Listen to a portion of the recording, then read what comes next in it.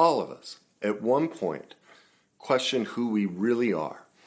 Well, in today's Heal the Hurt podcast, I'm going to share with you how I helped Lisa discover who she authentically is. Now, you're going to discover not only what creates this questioning of ourselves and where it comes from, but how it creates a process I discovered that I call the worst day cycle. But more importantly, how to heal it and be certain of exactly who you are so you can live a life filled with authenticity. So let's get started. So what do you want to talk about? Well, what's on your mind? The not feeling like I'm worthy, not feeling good enough. I allow people to intimidate me at times, and it usually revolves around money.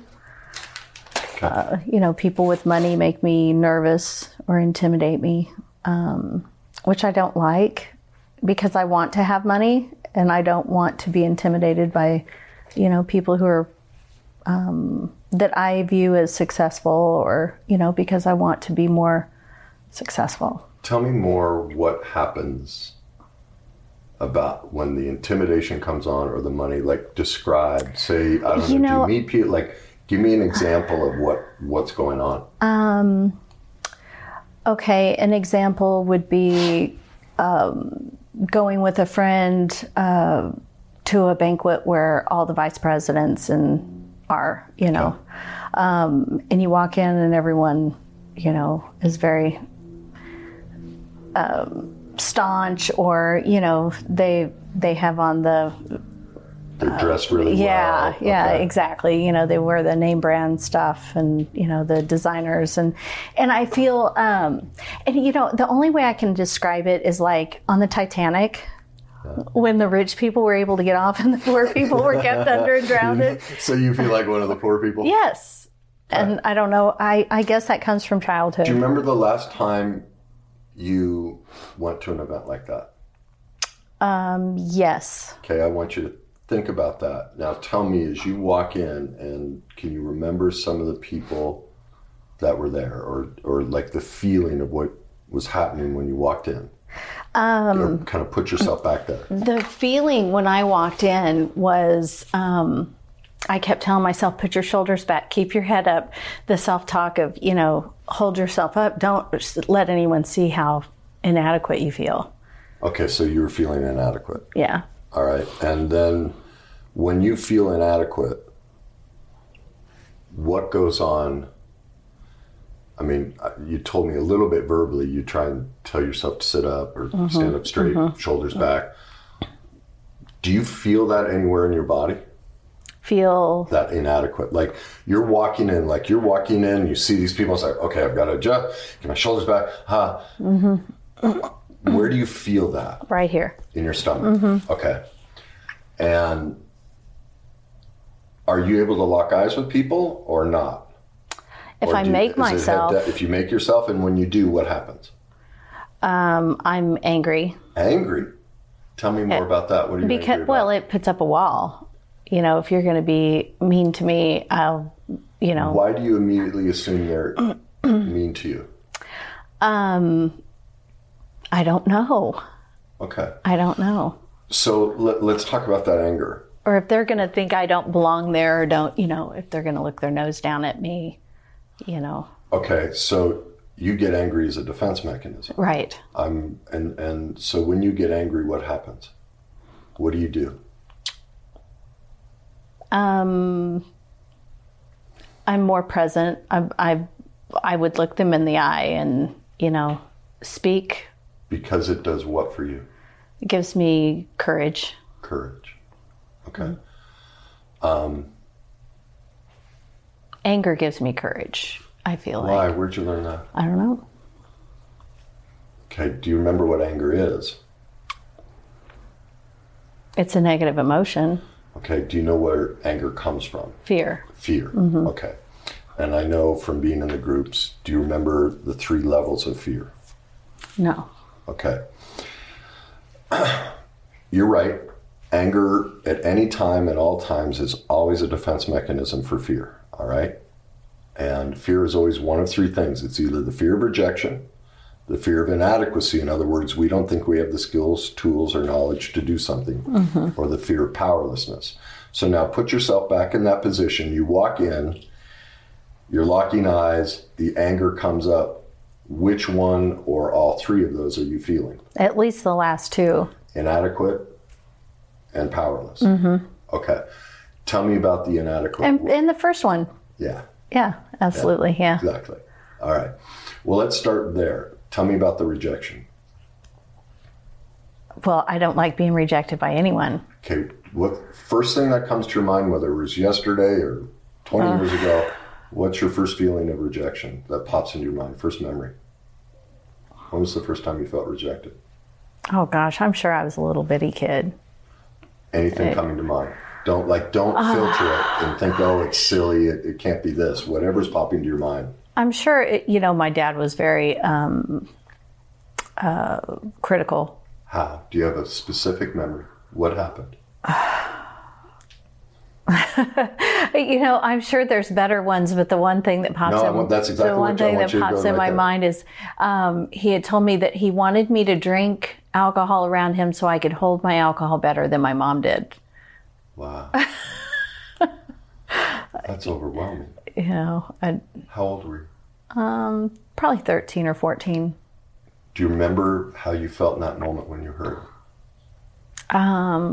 Like, whatever. Okay, whatever.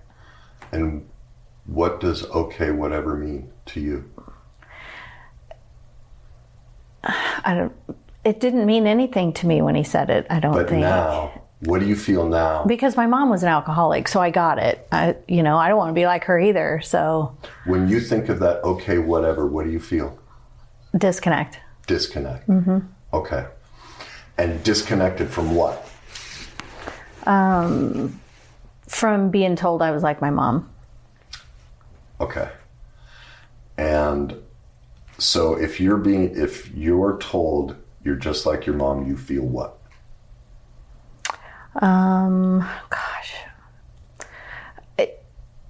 A lot of things, because she had lots of good things and lots of bad things.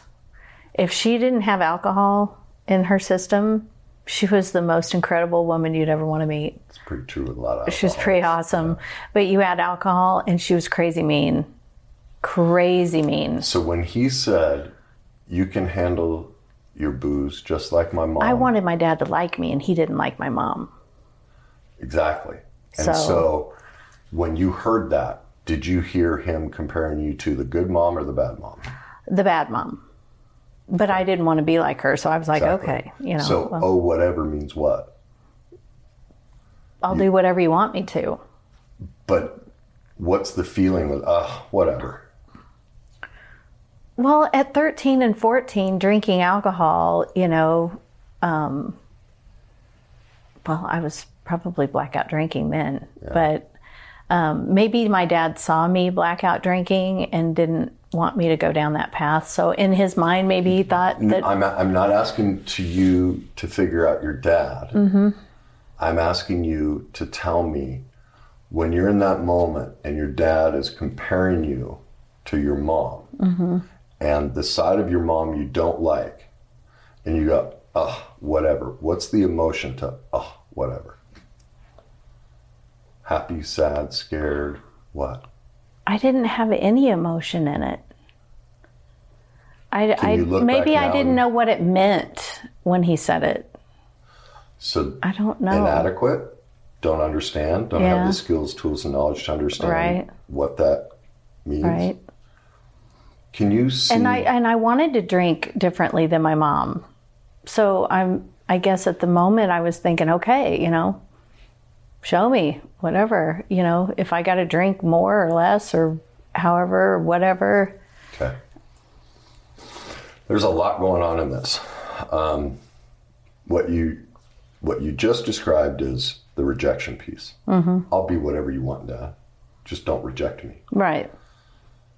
In my experience, this may not be true for you, but when I hear someone go, whatever, watch me. Whatever.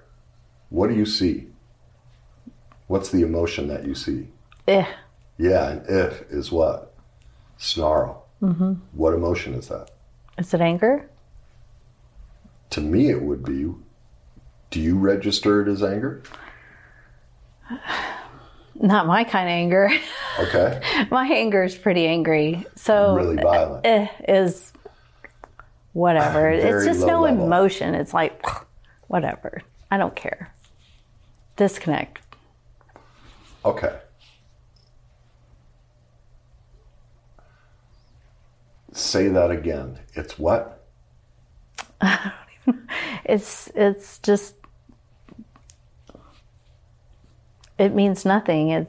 It's, and then you said another word. It's I don't know what I said. disconnect. Oh, yeah. Do you remember how in some of the groups you've talked about how you can't quite find things? Mm. Do you now see why? Do you see how for you, whatever was a defense mechanism to dissociate from a moment and shut off so you wouldn't feel? Right. Oh, absolutely. And in that moment, you're feeling a sense of rejection because if I can't drink the way my dad wants me to, he won't like me. I'm inadequate because I don't know how to do that.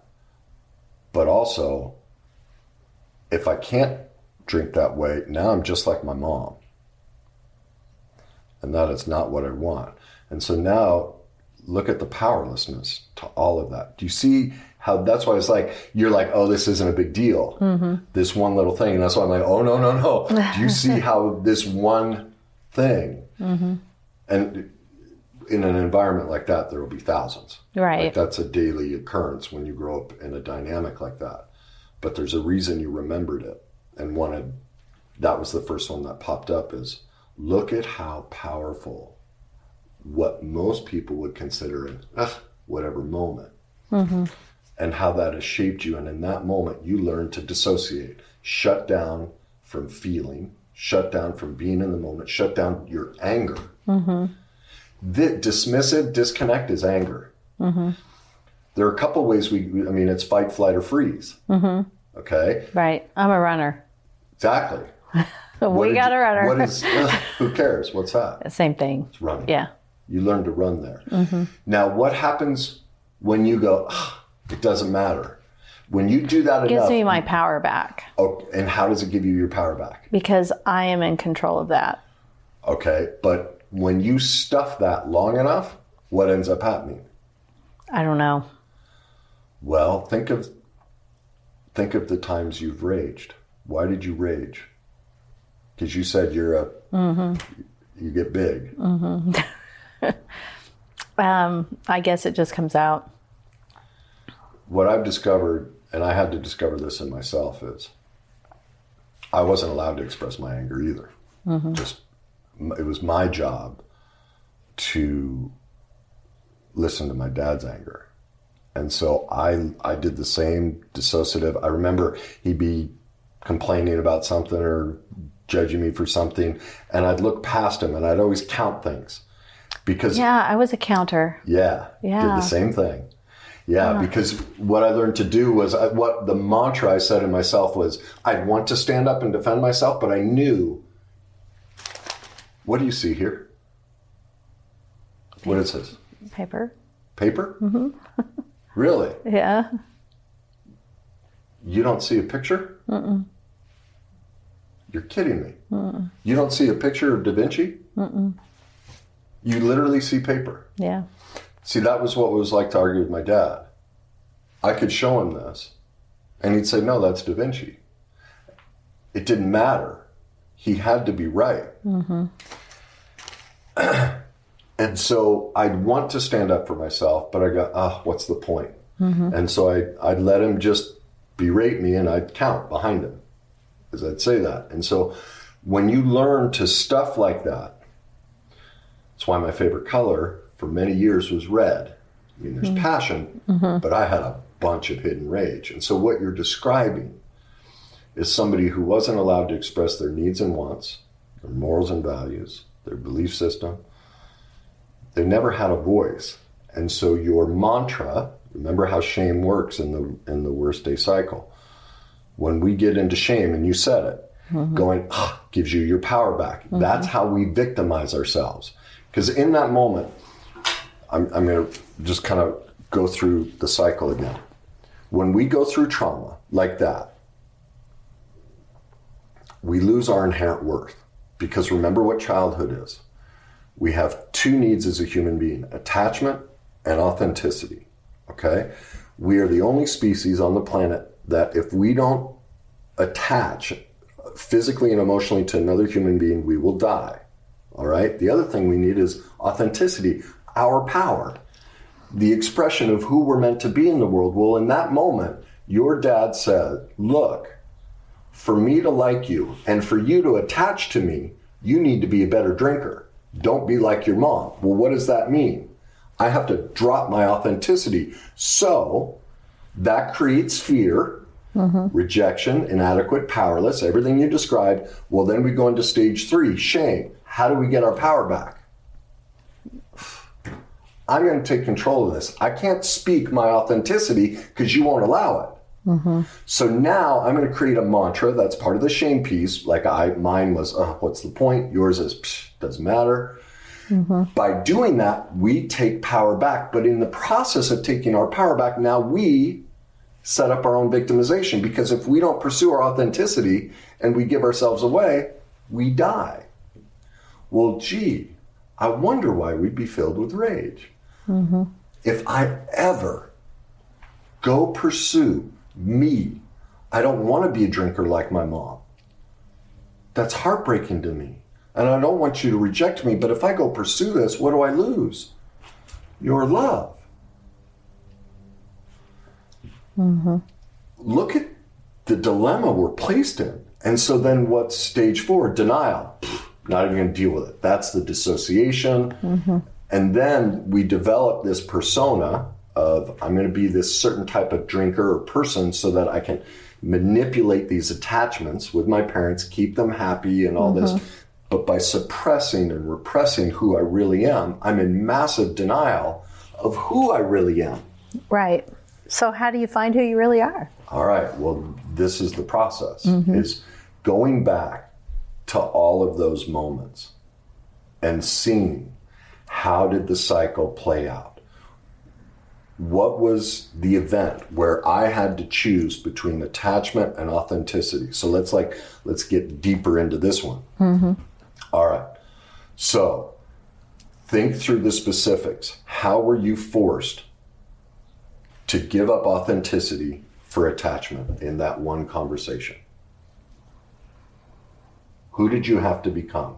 Who did Lisa have to drop to create attachment? I don't even know. Did you want to be a drinker?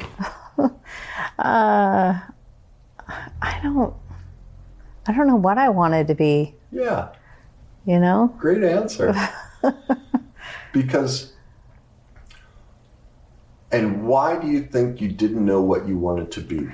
Well, you know, I wanted to be a lot of things, but I was told I couldn't. Bingo. You know. Keep going. What things did you I want to be? wanted to be an archaeologist. An archaeologist. Yeah. Little kids want to be nurses and stuff. I wanted to be an archaeologist. And my parents were like, you don't want to be an archaeologist. You got to go to school for like 12 years, you know. Pick something that you can learn a skill at. You know, it was the 80s. What is that right there? Attachment, authenticity. I want to pursue my inherent worth, who I am meant to be and express in this world, what I call our greatness. Right. So I went to work in a body shop. Do I look like I should be working in a body shop? I don't think so. Why do you think you chose a body shop? You know, the body shop chose me, technically. Okay. I was going to be a mechanic. I decided to be a mechanic. And in high school, they did a half day of high school, and then you go on to work. And I worked in a shop for a couple of years. Then after that, I graduated and, you know, wanted to go to GM training school, and you had to have a sponsor, a dealership sponsor you. And I went to our local dealership, and they laughed at me. I was a female in the 80s. I was 100 pounds soaking wet. Yeah. They said, we got a cashier's position for you and pays $10 an hour, which was very good money back then. And I said, I'd take it. And so a couple of weeks later, the body shop manager said, hey, I need somebody down here. Another day is here, and you're ready for it. What to wear? Check. Breakfast, lunch, and dinner? Check. Planning for what's next and how to save for it? That's where Bank of America can help. For your financial to-dos, Bank of America has experts ready to help get you closer to your goals. Get started at one of our local financial centers or 24/7 in our mobile banking app. Find a location near you at bankofamerica.com/talktous. What would you like the power to do? Mobile banking requires downloading the app and is only available for select devices. Message and data rates may apply. Bank of America N.A., member FDIC. That knows something about cars. Come on down. I'll teach you how to write estimates. And I fell into it, I started making so much money that... Do you hear that? How that story mirrors everything else? Do you remember how you Absolutely started not. off? When I asked you, why did you choose a body shop? Do you remember what you said? It chose me. It what? It chose me. Exactly. Yeah. Focus on that. It chose me. What feeling would that be? Think of no fear. idea. Think of fear. Rejection, inadequate, powerless. Which one of those is it? It chose me. Fear, maybe. I don't know. If something chooses me and I have no voice and I have no ability to make my own choice, what does that make me? Powerless. Okay. Do you see? Okay. Do you see how that moment at 13, I think you said, with the drinking, and well, it went even younger than that. You said archaeology and everything. Yeah. Your whole childhood was about taking your power away. And so you just, Tony Robbins has a great analogy for it. He calls it, I think the way he describes it is the inner tube in the river syndrome. The way most people live their lives is he describes it, they just get an inner tube and go down the river and bounce off rocks and go, oh, I'm an auto mechanic. Oh, I'm an accountant. What he doesn't describe is why. And you just described why. If I pursue archaeology, if I pursue body shop, I'm not allowed to. So I give up archaeology. I take this class in high school on how to do cars, but I even go to a dealership and they say, just like my mom and dad, nah, you can't be that. Right. Okay, I got trained. Boom. I cannot be my authentic self. It's never okay. Well, how would you feel if I spent all day, every day, holding you by your arms and legs, and you wanted to go to work, or you said you like to bike, right? What if I put a bike right here in front of you, something you love to do, and I held your arms and legs and said, come on, ride. But I held you. How would you feel? I would feel restrained. And what would that make you feel? Anger. Massive anger. Can you get in touch with that sense of being restrained all your life? Oh, yeah. I feel it now. That's why I want help. Tell me more. I want to get out of that. How's it showing up in your life now? Oh my gosh. I don't feel successful. I don't even know what I like. I don't know what my needs are. How do I fix it all at 51? Yeah. I want to try to fix it before I die, and at least fix what I've done to my kids, because I've done the exact same thing to them. Yeah, that's how the cycle works. Yeah. We can only do what we know. And look, I'm not saying your parents are bad people. Your mom was an alcoholic because she was in tremendous pain, because she went through the same thing in childhood. Right. Your dad controlled you because he went through the same thing. We've done this in society for centuries. We won't teach or talk about parenting or codependence or any of these dynamics. There's this sacred cow around, never talking about it. Well, that's why everyone's miserable and struggling, is no one's willing to push back against that and go, yes, our parents are not bad people. They're perfectly imperfect.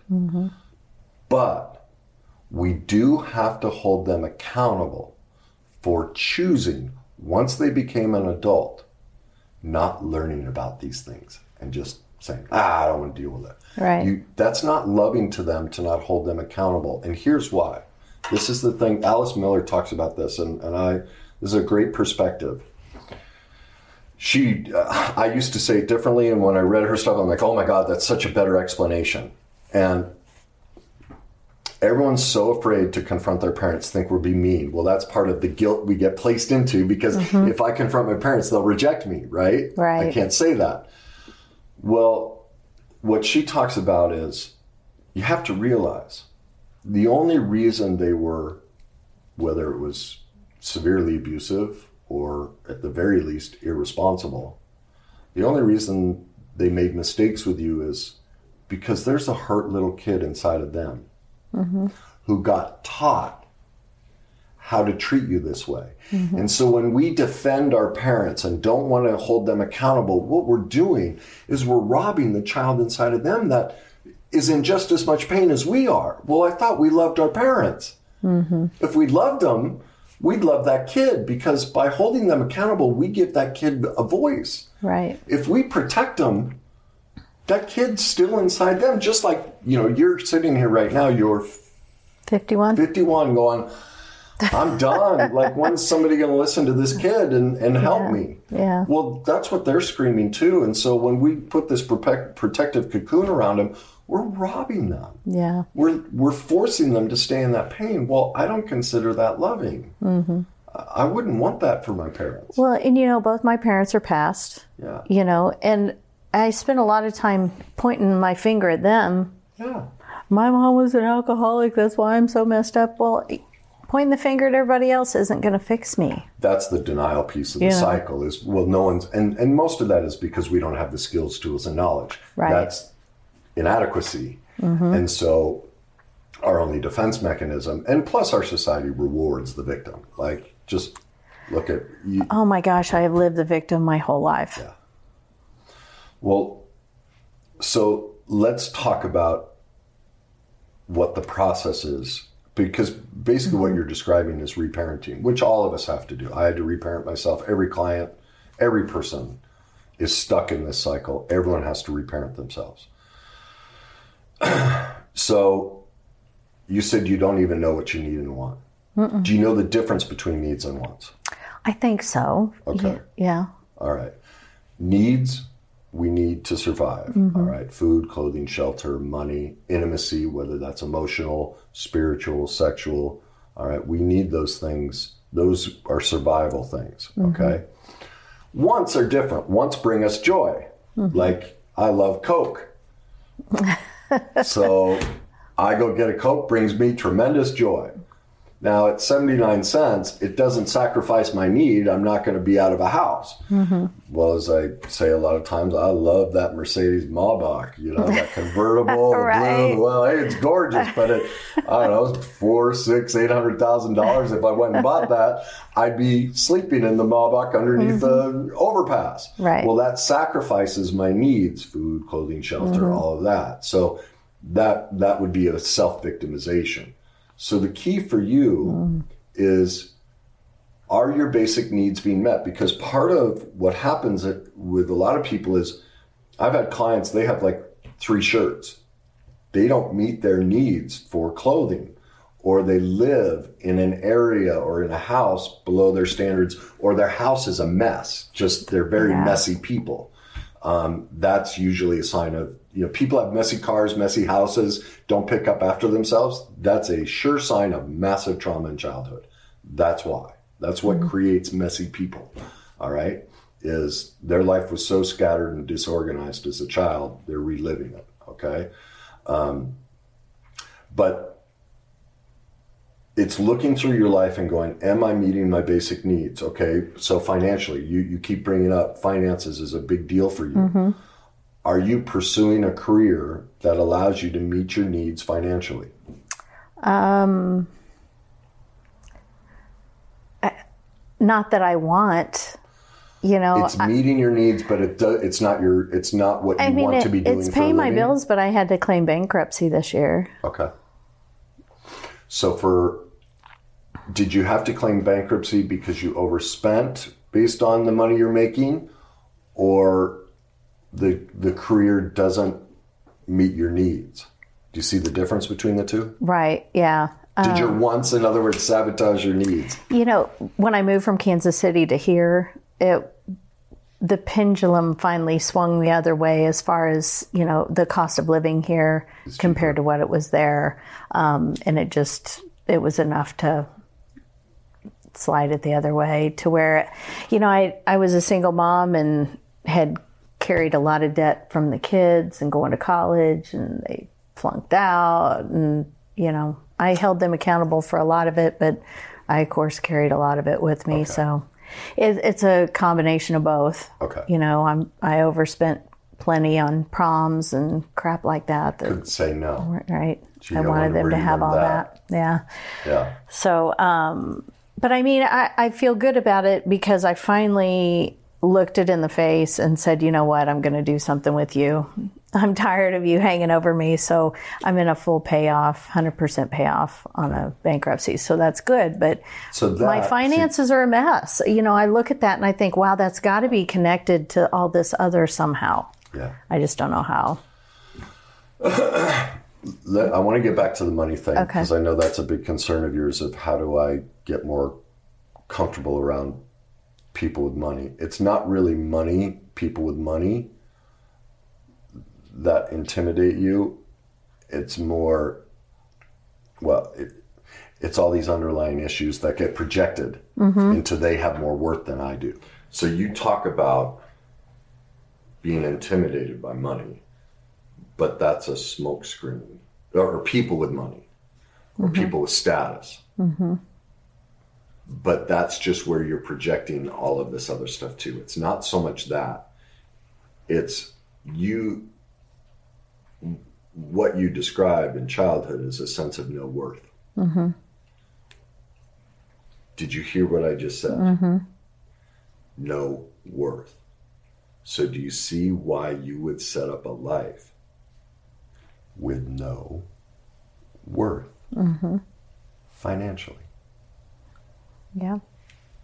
You see how it becomes a metaphor for, and see, this is the crux of the worst day cycle and denial. When we go into denial, the way to recover from all of this, and the reason we go into denial is two major things happen. One, for me to confront that I'm not an alcoholic, that I'm not a body mechanic or a car mechanic, for me to confront all these false personas and things we develop to please our parents to get attachment, what does that mean? Whether I'm 20 years old or 60 years old, I'm not who I really think I am.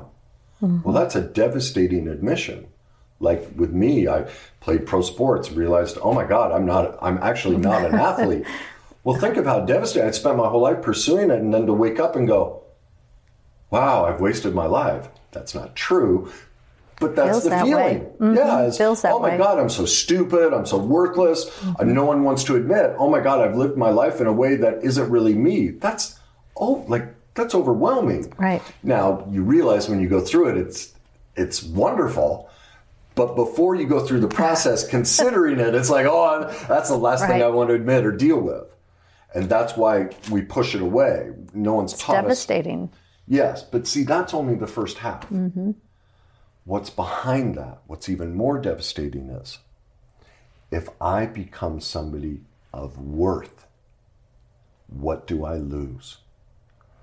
Attachment to my parents, because your childhood was, for me to fit in, for me to have value in this family, I have to have no worth. But I really think at this point in my life, it would be worth attaching to me. And that's the process. But what I'm describing is when you see rich people, what you're seeing is the denial portion of the cycle. That, like, what I'm trying to do is bring you into reality of what you're really seeing. Is the fear, if I actually pursue my worth, my authenticity, if I go become what I call our greatness, what I'm really meant to be, I will grow past my parents' belief of who I am. Well, that's why rich people scare the hell out of you. Because even though we can logically sit there and say, my parents were imperfect, and while at times they loved me, as you said, your mom was adorable and loving, there are many times she wasn't. But we're like, wait a minute, if I actually gain worth, I lose connection to mom, even the good part. And that's why we will stay broke. We won't get worth because then I already felt lonely in that moment with my dad going, look, you're nothing unless you do this. Well, if I now become my authentic self, then I've got no connection to him. Well, I already know how devastating childhood was. Now, it's the same thing as the first piece. That's our assumption. But as I wrote about in my book, it's like, no, once you go head first into that, it's actually the first chance you ever get to have true attachment and connection with your parents. Because denial robs us of truth. When we're not in truth, we have no connection. It's gone. Right. Right? Right. See? There. And that's the reaction. Everybody, that's what will happen to you. Did you feel that? That smile? Where'd you feel that? Same place. Exactly. It's the remedy. That's what happens when you confront denial. You gain truth. Here's how the process works. Everyone's scared to death of denial. Doesn't want to go near it. Those are daunting things I just brought up. Here's everybody's life. Massive denial. Really high in it. Well, when you're in denial, you have no truth. So massive low self-esteem, which is everything you're describing. I don't fit. I'm not good enough, right? Well, you just proved the experience of when you see truth, you smile because you know it's authentically you. Well, what does that give you? Self-esteem. More self-esteem. Exactly. The more you become an expert in confronting and facing that denial, the more truth you get. And that's how you tip the scales. And you can finally look at it and see it. Exactly. And that's why my whole life story, what a train wreck I am, everything. I love when people go, you're a blank. And I'm like, yeah, I am. Like a woman on a podcast. You're an awful man. I'm like, yeah, I've done a lot of awful things. Where's the problem here? You're right. That's me. Gee, not saying anything that's not true, but do you see, even the way I smile? See, I've accepted it. See, that's what you get from confronting that this isn't who I really am, and confronting that I became all these things to create false attachment. But once I address it and see it and overcome it, now when you point it out to me, I've gained so much self-esteem. It's like, yeah, no longer hurts. But like you standing here looking at it, it's daunting. But that's what's on the other side of it, is every single moment of every day, like I put in my book, I wake up every day going, okay, where am I in denial? Where am I messed up? Because the more I do that, the scales go this way. Truth makes you smile. Yeah. That's the answer. Truth. The only way to get to truth is denial. And so for you, you just learned a great key on what to do when you see rich people. What do you think it is? I don't know. You're going to have to give me something more. Well, what would be, now that you know what's really happening when you see rich people? Do you see what's really happening when you see rich people? That it's a connection to the lack of worth. Yeah, I know but it was a learned behavior that's not authentically who you are. So now that you know that, the response becomes, this is what I learned to do.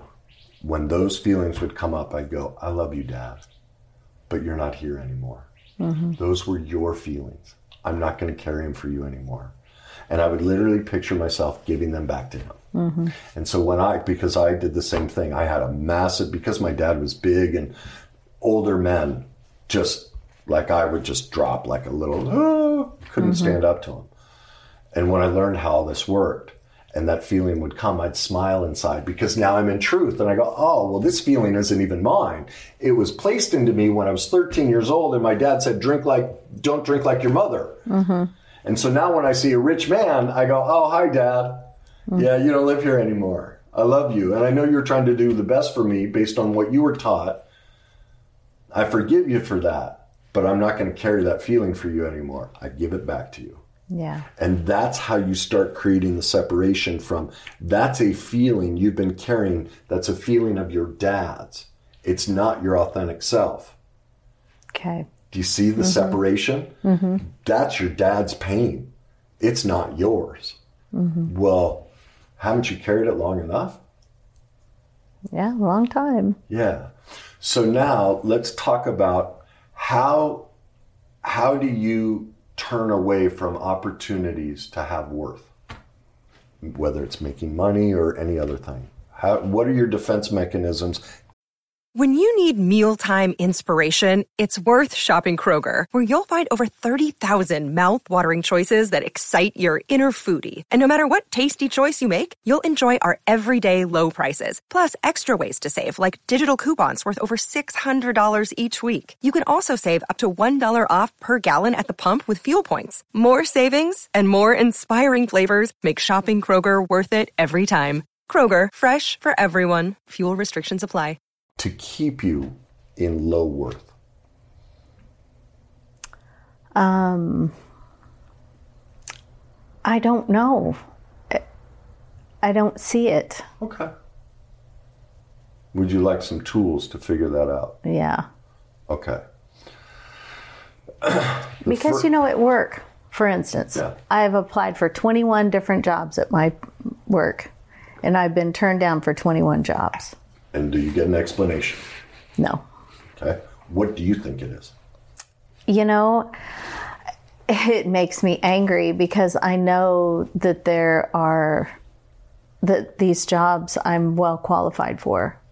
Have you ever asked for information? I have. And, it's always, there's a lot of people out there that don't have jobs that need to come into the hub that are in different locations. And, it's just our reorg, the way it's working. And, and I think, so, why did you interview me then? Just going through the motions or whatever. I don't know. Okay. You don't know if they're blowing smoke up your skirt or if they're really, So what other options do you have then? I could quit my job and do something different. Man. And what do you think you'd like to do different? Or it's a similar type of business going somewhere, moving up. Unfortunately, I didn't go to college. I'm currently going to college. I'm halfway through my associates. Good for you. But I've got a long way to go. Sure. I'll probably be 65 by the time I'm done with the bachelor's. But,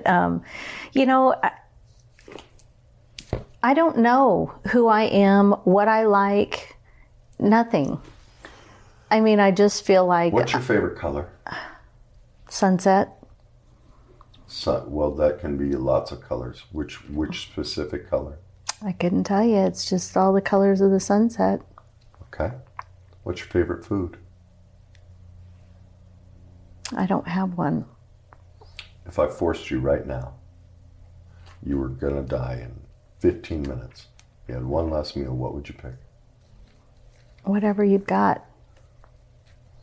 Okay, then the first step for you is to break down simple things just like that.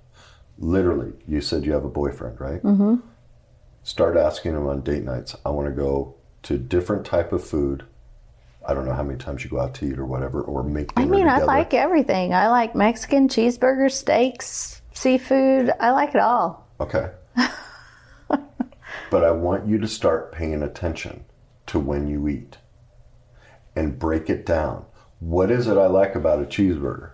And what is it that I might not quite like? You got so heavily trained to it's called giving yourself away, mm-hmm. that you will... I have nothing. Exactly. And so that's why I want you, the first step in this is to start creating a huge self-awareness of specifically, what do you like about a hamburger? And what do you not? Is there an aspect of it you don't like? Like, sounds silly, but literally it has to start that simple for you of, wait a minute, Actually, now that I realize it, the crunch of an onion, I never paid attention, but I don't know that I really like that. Huh. Interesting. It's not the flavor, but the texture. Like, I want you to start doing that with everything you like. The sunset. I want you to look at the sunsets here are great. Stare at it. And really break it down into, is there a certain color or is there a certain aspect I don't like? The bottom line is this. The first step for you is giving yourself permission to make a choice.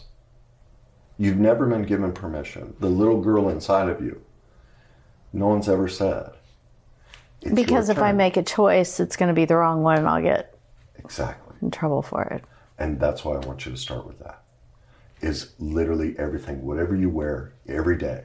When you go in and look at your closet, I want you to start breaking down even the simplest choice and start learning, why am I picking this and why not?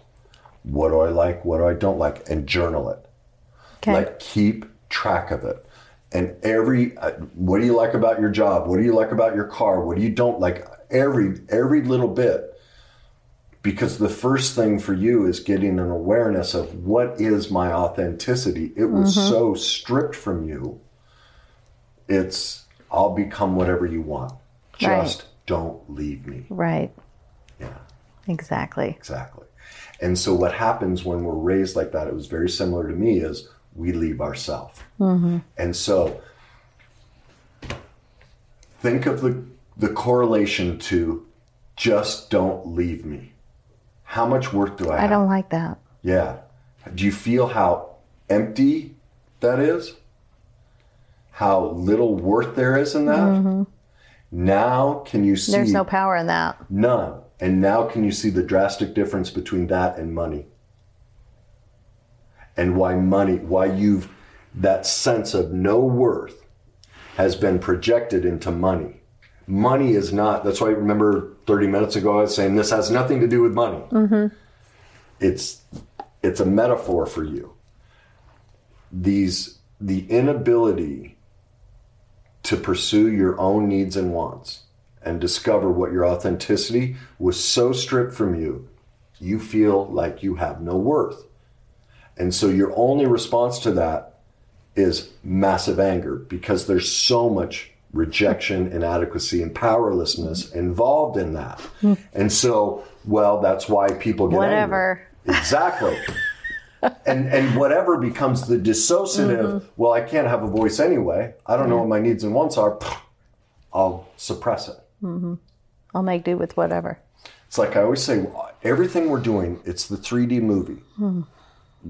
We all live our lives like a 3D movie, but we don't have the glasses. We don't realize that every single friend, career, partner, hobby, everything we choose, we're reliving our trauma right in front of our face, screaming back at us, and you just proved it. Money. Oh, whatever. Right? All of these things, you're playing this movie out right in front of yourself, screaming back at you the trauma, the attachment, authenticity, trauma bind you got placed in childhood, but what are you missing? The glasses. Right. That's what my book and all that, the worst day cycle, are the glasses of, oh my God, now I understand why money, it's not money, it's worth. And so why I can't pick a favorite this or that. And so that's why the first start for you is literally, I hope you hear this in a loving way, infancy. I'm giving you permission, and the biggest key is, are you willing to give yourself permission? Yeah, I think that's exciting. Tell me about the excitement. Because it'll be exciting to find out what I really do like, and who I'm supposed to be, or who I want to be, or however that's supposed to be. I don't know. The world is your oyster. You don't have that. And here's the second piece for you is you go do this, those voices are going to pop up. And when they do, journal those. Okay. Because those are the mantras that are saying, no, you have to stay down here, no worth. Okay?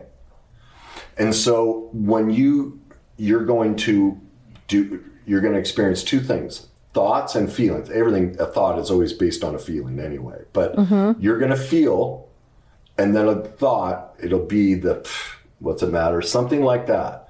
Those are the mantras you learned to suppress your authenticity for attachment. And so you need to learn what those are. And like I did, I learned when those come up, whether it was mom, dad, brother, sister, I'm like, I love you. Like, there's no anger at them because they're just stuck in the cycle too. Right. No one's helped them. They're not bad people. They just don't know. But it's now my responsibility as an adult to no longer carry it and to give it back to them. And that's a choice I have to make daily. There's some things that, I'm sorry, just things that I'm thinking about that I'm like, oh, that's why. Tell me more. I love my fingernails. I love to get my nails done because my real nails are real frail and they split and they're just not pretty. But I love getting my nails done. It's the one thing that I do know that I like. In my whole life, I know I love my nails. What is it you like so much about it? They're clean and they're long and they're just, I like them. They make my hands look pretty. Mechanic. Right. Absolutely. See, 3D movie. Absolutely. Screaming. But when I can't afford to get them done, I get really depressed and weirdly depressed. I'm like, how materialistic do you have to be to want to get your nails done? There's the mantra right there. Because materialistic means what? You'd have worth. Right. If my nails aren't done, I have no worth. So that's why you feel rage. Right. Is I can't love myself. I get really mad when I say, you probably should quit getting your nails done. I get upset. There's another mantra. Yeah. Those are all those messages. Because it's not a need. And so you were never allowed to have a want. You were never allowed to express your joy. Right. Exactly. And so this is perfect. This I love is exactly, yes. And so that's what's going to happen. You're going to want to get your nails done. The voice. I will do that before I eat. Exactly. Wonderful. And that's a true story. Wonderful.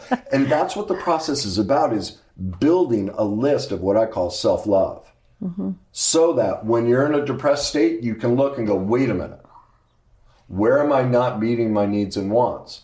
How am I giving myself away and falling back into the old mantra of I have no worth? I need to go look at my self-care list. Now, it may not always be a materialistic thing. It may be bike riding. It may be going to a movie. It may be connection. I need intimacy. I just need to be in the presence of my boyfriend or a good friend, someone from the group, the greatness group, and go have coffee with. But until you have that mapped out, you're lost, going, I don't know. Yeah. You have a sense, like you're starting to recognize. Yeah. And so I know this, and the next week you're going to text me and go, this huge list of, oh my God, I had no idea I love so many things. Yes. All you've been lacking for 51 years is permission. That's powerful. Yeah. No one's given you permission. That little girl inside of you, no one said, it's your turn. And you get to feel wonderful.